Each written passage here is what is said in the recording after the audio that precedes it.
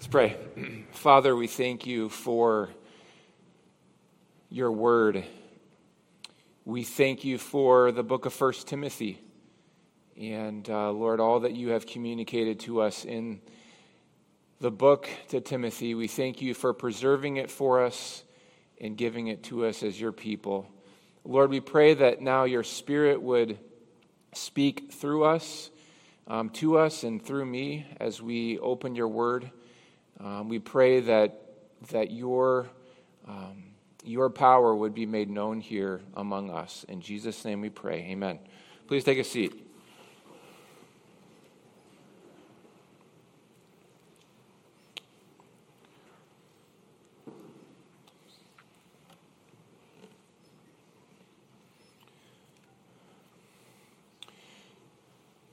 I have a question for each of you this morning, and that is, if you are a professing Christian, if you would identify as a follower of Jesus,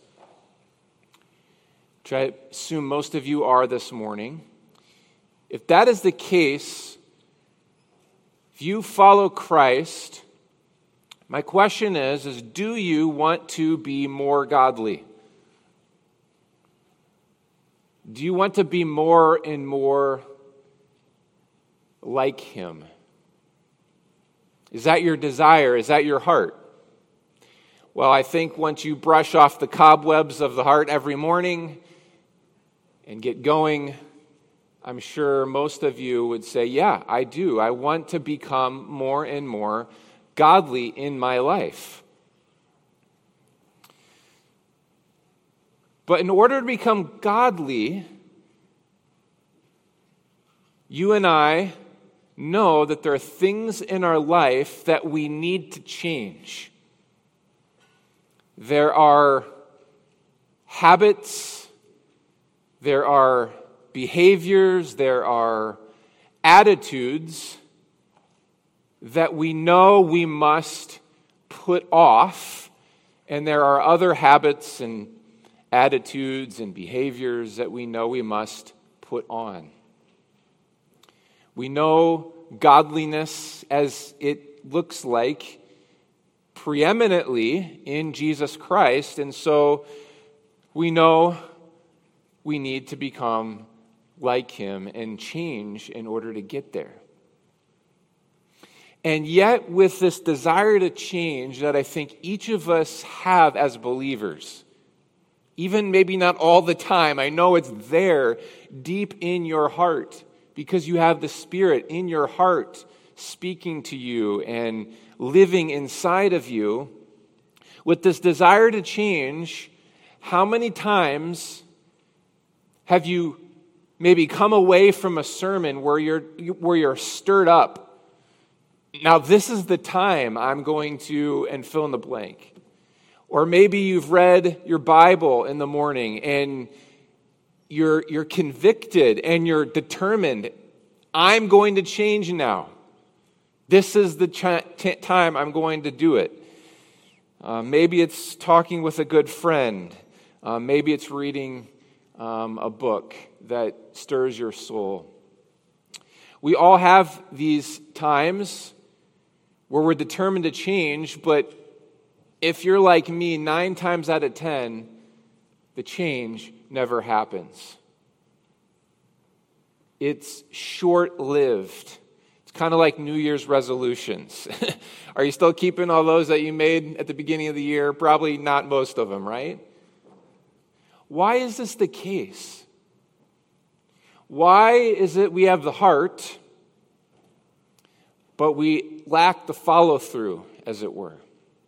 Well, our text this morning gives us what I believe to be is the secret, or the missing ingredient, we could say. It gives us the clear path to godliness. So let's look at it this morning. It's in 1 Timothy chapter 4. We're going to start reading in verse 6. This paragraph of Scripture, 1 Timothy chapter 4, verse 6. We're going to see here the key to becoming godly. 1 Timothy chapter 4, verse 6. In pointing out these things to the brethren, you will be a good servant of Christ Jesus, constantly nourished on the words of the faith and of the sound doctrine which you have been following. But have nothing to do with worldly fables fit only for old women. On the other hand, discipline yourself for the purpose of godliness.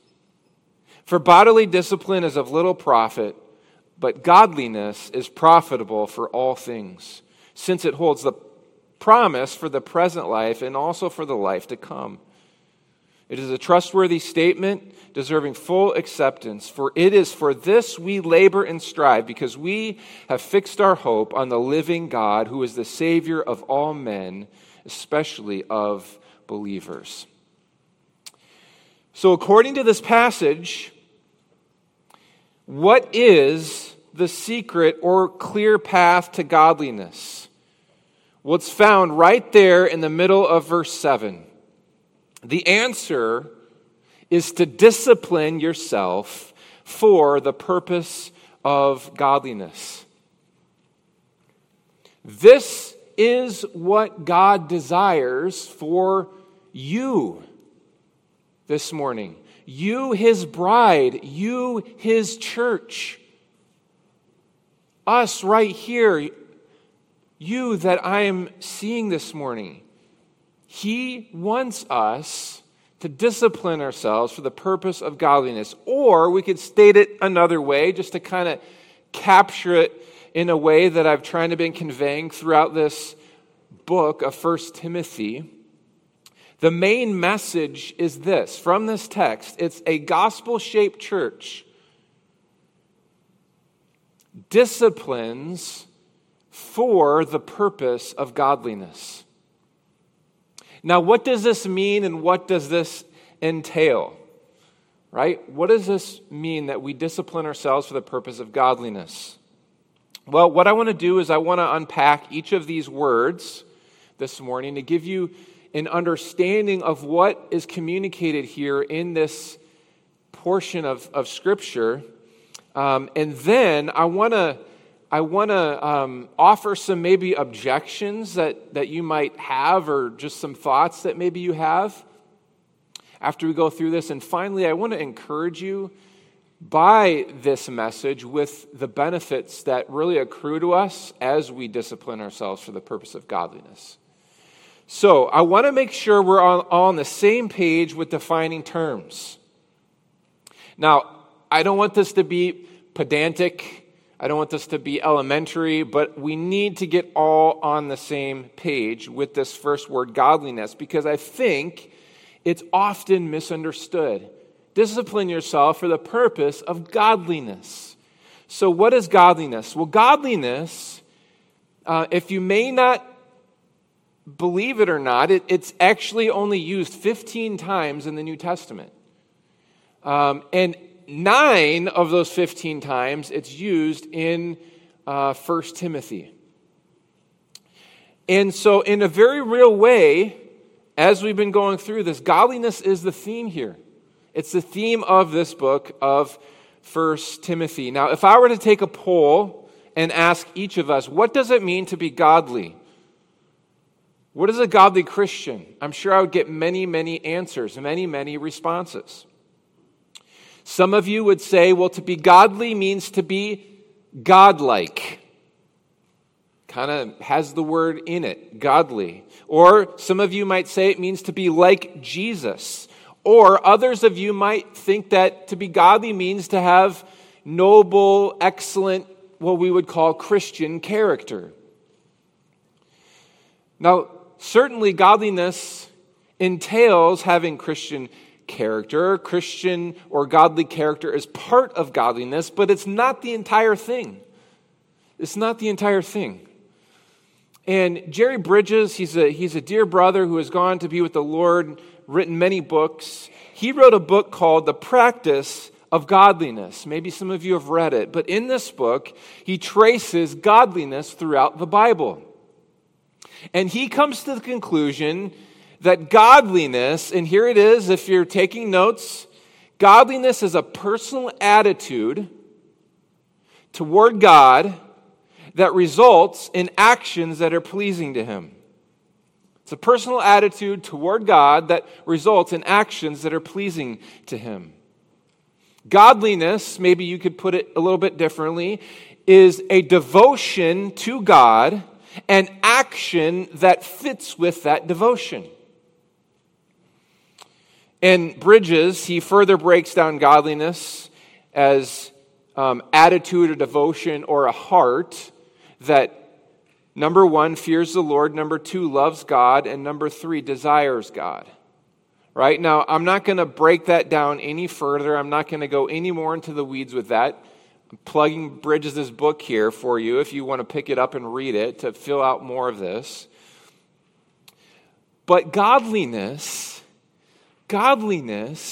is to be devoted to God in heart and in conduct, we could say. It is, in other words, to be gospel-shaped. It's to be shaped by the message of Jesus. More and more in heart and in action. It's that devotion to God that works itself out into pleasing Him. And again, this is all what the book of 1 Timothy is about.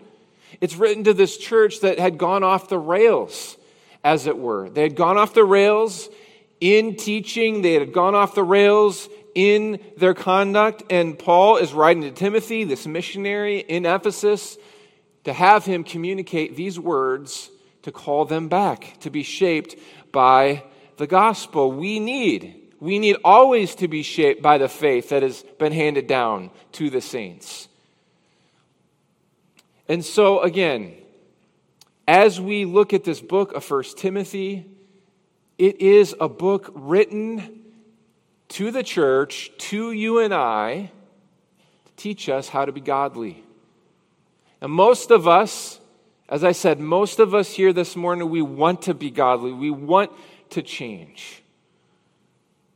But oftentimes we come up short. Why is that? Well, that's because of this next word, discipline. Look at verse 7 again. Chapter 4, verse 7. Have nothing to do with worldly fables, fit only for old women. On the other hand, discipline yourself for the purpose of godliness. This word discipline that is used here, that Paul pens under the inspiration of the Spirit, it comes from the word gymnasium or gymnastics. The word is clearly a reference to athletics. And an athlete in athletics becomes good at a sport only through what? Through discipline, through training. When I was studying this, my mind went to the great swimmer Michael Phelps.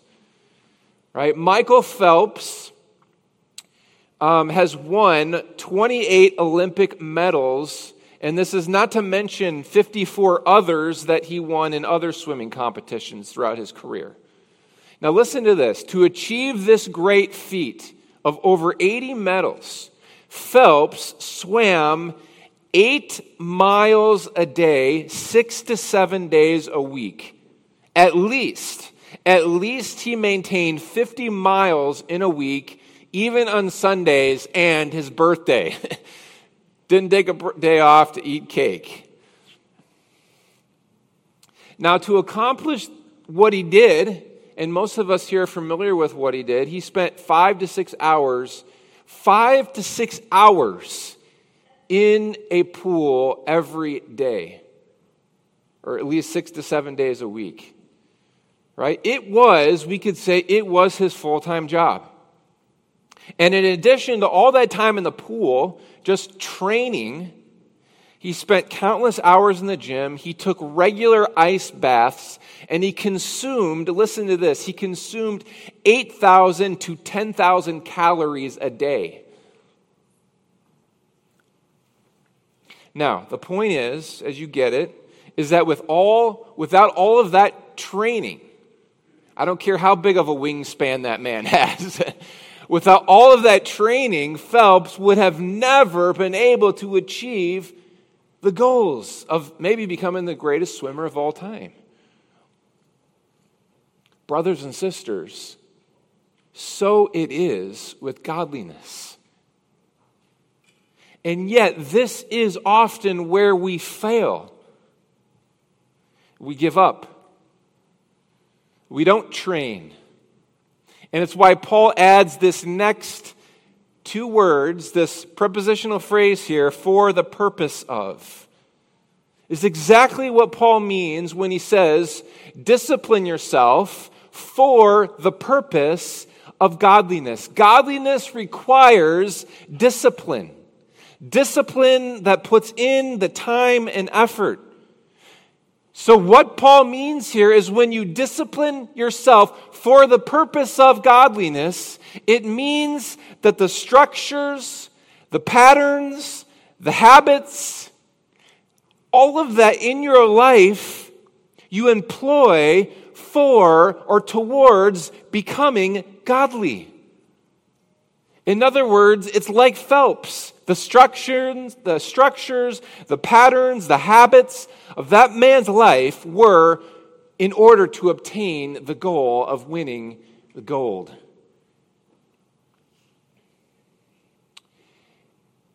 If we as believers, if we put as much time and energy into godliness as Phelps put into swimming, how would our lives look different?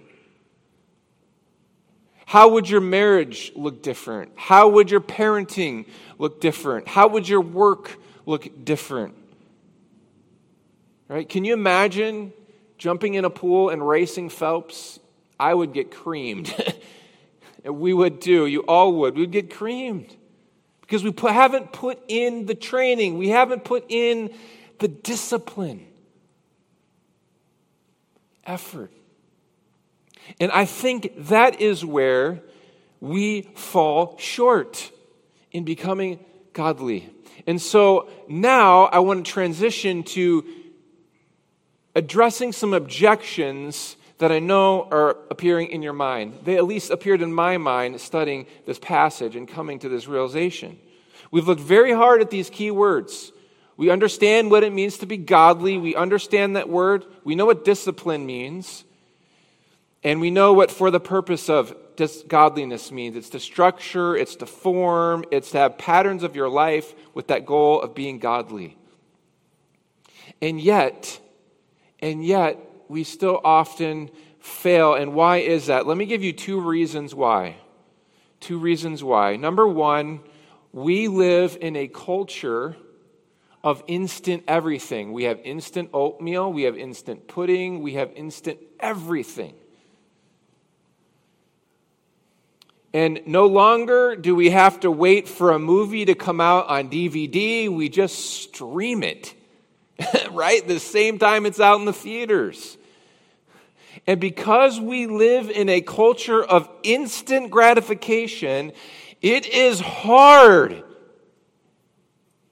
It is hard to have the discipline and training to achieve a goal. It is hard. And on top of this, we have, on top of this culture that is sort of instant everything, we live with hearts that often grow weak and fail and are feeble, and our desires turn to other things, and certainly our time always seems to be consumed by other things. Right? Always. Life is busy. And let's face it, who likes to train for things? I mean, how many of you have ran a marathon? I haven't. You know why? Because I don't want to do the training for it. It's too hard. I give up. I've tried. After a week or so, I give up. It's hard. Hard work to put in the time and effort. Simply put, the reason it's hard, it's because it comes down to the classic world, the classic flesh, our hearts, and the devil who is against us. The world, the flesh, and the devil. All these three forces that we fight, we are fighting on a daily basis, and that's why often we don't discipline ourselves for the purpose of godliness. Second, not only is it hard to hear that we must train for godliness because of a culture in which we live, because of a heart that wants the easy way, but some of you might be a little bit suspicious about what I'm saying this morning. Train, discipline. Pastor Dan, isn't that a little bit legalistic? That sure sounds like a list of do's and don'ts. And you know what? No, thank you. I've got a list of do's and don'ts a mile long. Besides, isn't the gospel, isn't following Jesus supposed to feel different than training for a marathon? It's supposed to feel different, we think. After all, we have the Spirit. Don't we let the Spirit do His work in us? Well, I'm not contradicting myself, and Paul is not contradicting himself. Yes, listen, yes, we have the Spirit. He lives inside of us. He is the engine, as it were. He is the power source that drives us. But we have to step on the gas. We have to put the gear in place. We have to be fully, actively committed, and the Spirit is fully, actively, 100% committed to our change. It's not like when we first become believers. When you and I became believers, we contributed absolutely nothing to our what we call salvation. Nothing. Or we could say all that we contributed was our sin. Right? We contributed nothing. But as we grow and as we become more and more godly, it takes this work of discipline and training.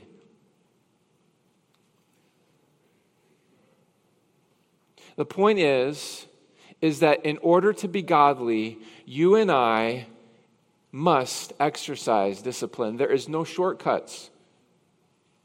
There's no shortcuts. And I don't want to say that. I wish there were. Oh, I wish there was a shortcut.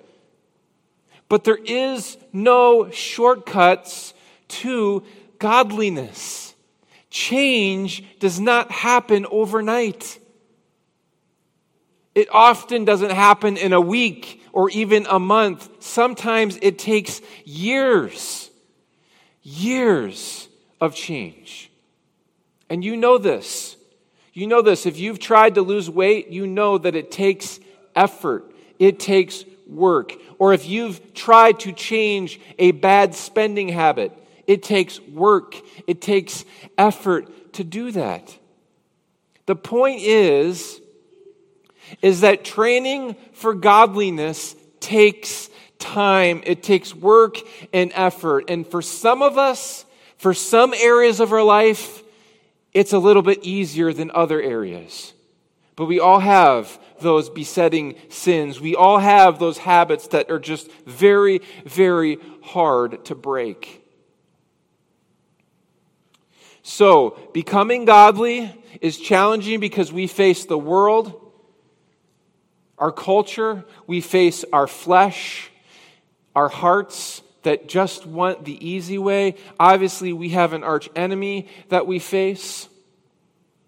And secondly, training ourselves, disciplining ourselves for the purpose of godliness is just downright hard. It's not legalistic. It's not a list of do's and don'ts. It's how God has wired it to happen. It's how God has made it for us to change. We are to discipline ourselves for the purpose of godliness. So if godliness takes great discipline and training, let me finally this morning encourage you. Give you some hope, because we need hope.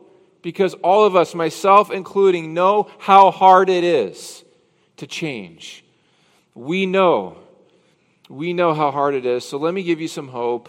What profit is there in changing? What profit is there in godliness? There are at least two specific reasons given in our text, and then one third one that I want to show you that's really implied in our text. So 3 reasons from our text, and let me list them now. Number 1, discipline yourself for godliness because of the benefits of godliness. Because of the benefits gained. Number 2, discipline yourself for godliness because of the hope of the gospel. Because of the hope of the gospel. And number 3, discipline yourself for the purpose of godliness because when you do, it becomes second nature to you. Right, let's look at these. First, godliness, according to Scripture, has many benefits. It has many benefits. Now here, I'm thankful that Paul says this. He says that bodily exercise profits some. It profits. Look at verse 8.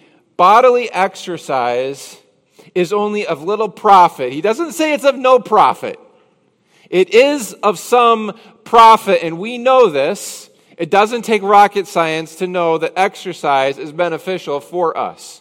I remember several years ago, this is about 5 years ago now, I went to the doctor for an annual exam. I got my blood drawn, and my cholesterol limits came back high. And I was like, what? I'm only in my mid-30s. How can it be high? And so I was determined. I was absolutely determined to exercise because that is one of the key. I mean, diet and exercise, right? That is the key to bringing down your cholesterol. And thankfully I did. I exercised, I worked hard, I was disciplined all year. And then it came down, and then you know what I did? I stopped. Because I got the numbers down, right? So it's this vicious cycle that we all find ourselves in with diet and exercise. And of course, the doctor didn't need to tell me I needed to exercise. Right? I knew that's what I needed to do because I was severely lacking in it. Well, the chief doctor, our Lord Jesus, already tells us there's benefits to exercise. There's little profit. There is profit, but it's little. Now, why? Why is bodily exercise of little profit? Why? Well, Paul tells us here in verse 8, let's go on to reading, for bodily discipline is of little profit, but here is something he says that is much more profitable. Godliness, he says, is profitable for all things. Why? Since it holds promise for the present life and for the life to come. Physical exercise is profitable, but only for this life. It's temporary. It fades, and it fades quickly, doesn't it? And yet godliness never fades. It's profitable for this life and for the life to come. It's eternal. It's everlasting. There is an everlasting benefit to godliness. That is the profit. And so, brothers and sisters, we need to believe this. I need to believe this. When I wake up in the morning and my heart is cold, and the cobwebs that accrued overnight need to be dusted off, I need to believe that there is profit in godliness. Because believing that will help me to open up my Bible and to read it.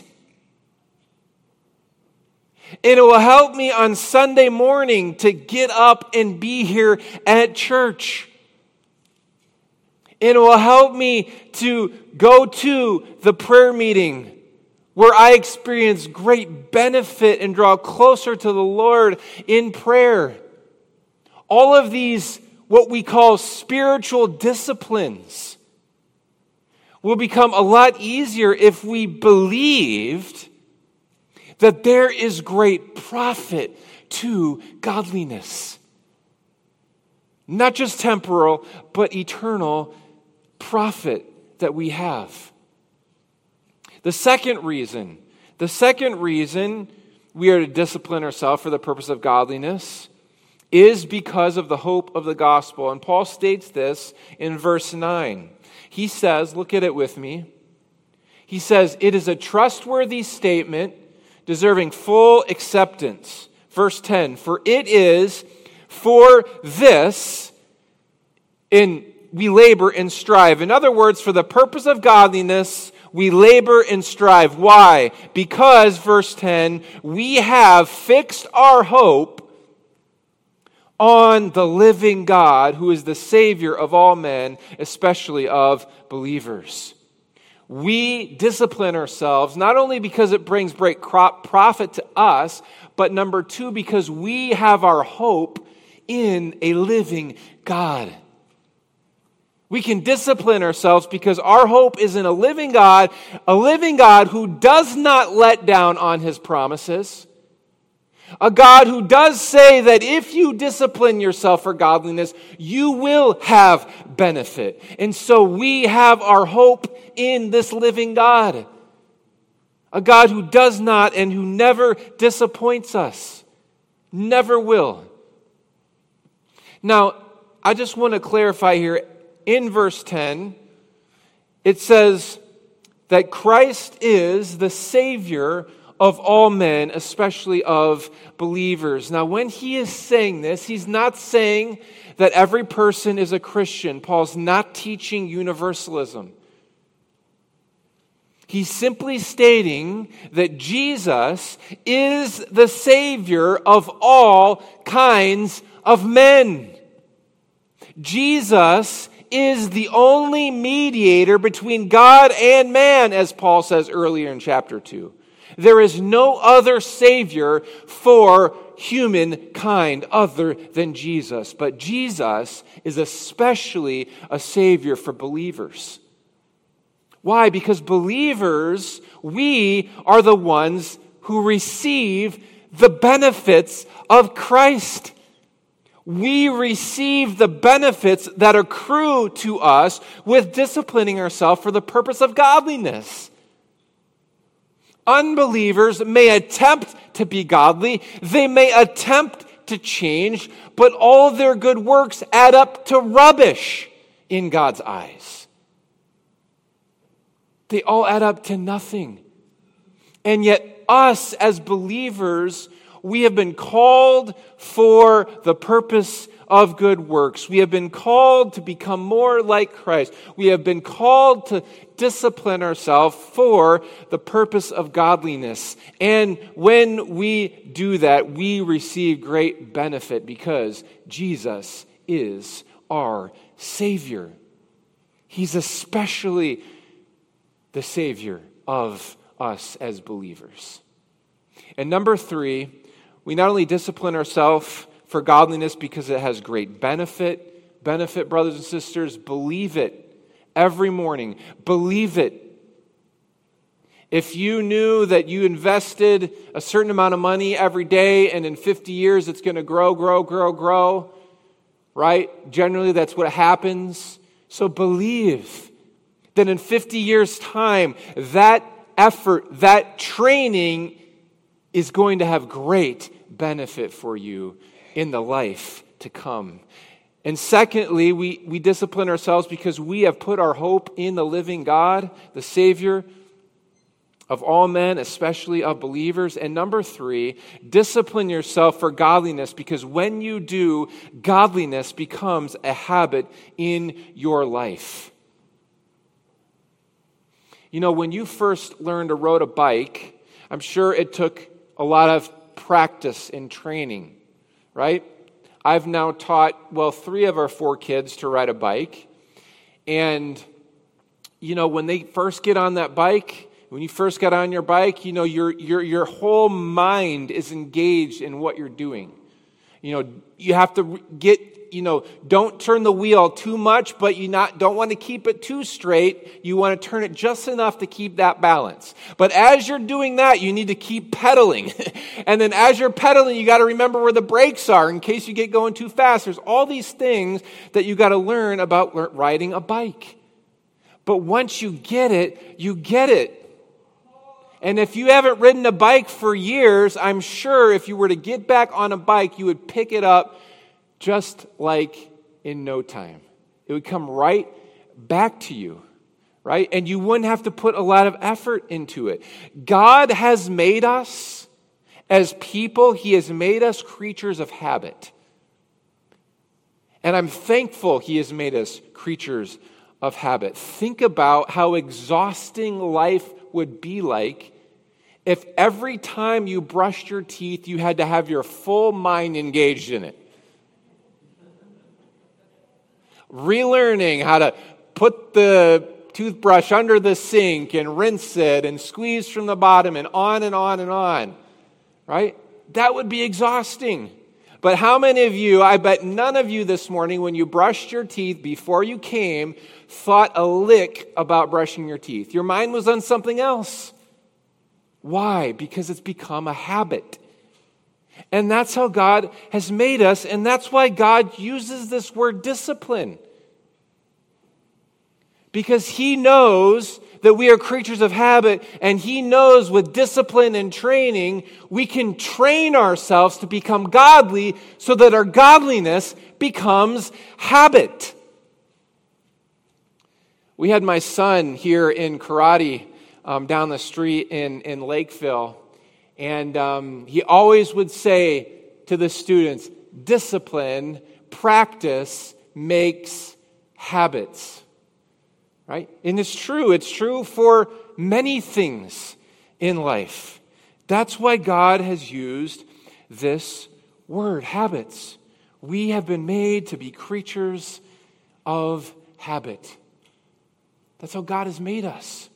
And so, we are to discipline ourselves for the purpose of godliness. Why? 3 reasons. 3 reasons. Number 1, because of the great benefit that comes to us.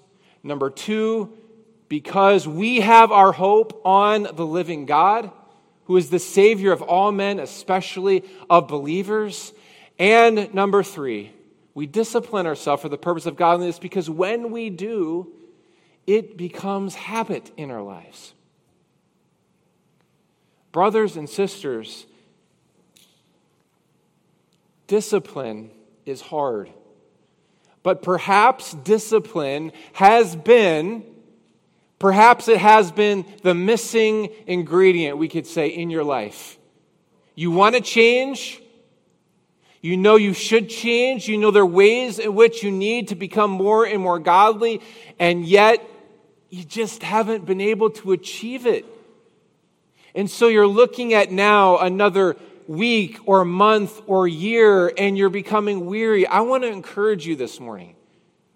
I want to encourage you, God has told us, at least from, we could say, a human perspective, right? From a human perspective, we become godly through discipline, through training, and through doing those spiritual disciplines, those spiritual exercises like reading Scripture, like attending church, like fellowshipping with one another, like praying to the Lord. Grace Community Bible Church, we are called to be a church that is shaped by the gospel.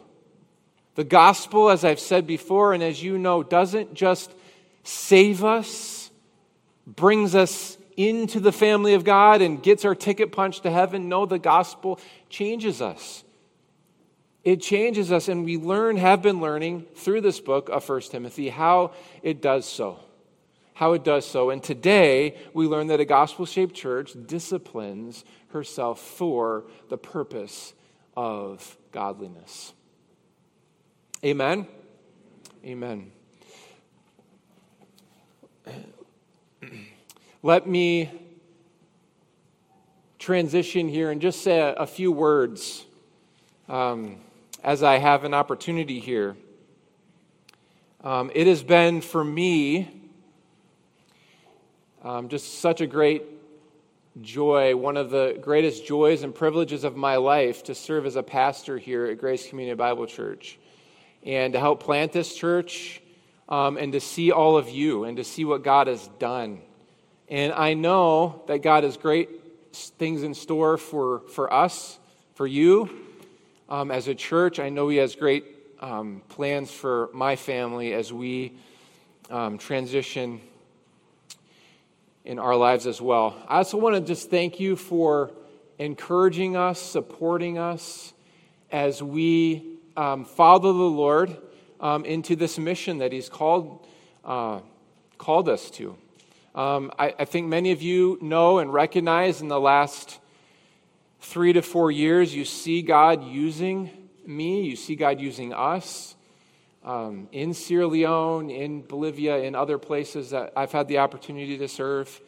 You see my heart for what we're doing. In fact, even when we were just here singing this morning, and not intentionally, but my mind was, I wonder how the brothers are doing in Sierra Leone. That's where my mind was going. So I want to thank you for really sending us out to do this work. We're not going to be here as often, obviously, but we're not totally going to be gone. You'll be receiving updates frequently through the newsletter, and we're going to visit often too. Come back and see you all. And maybe the pastors might have me back a couple times to preach God's word as that opportunity is and as the need arises. But thank you, brothers and sisters. We will miss each of you, but we will see you again, right? That is the hope that we have. Let me close in prayer.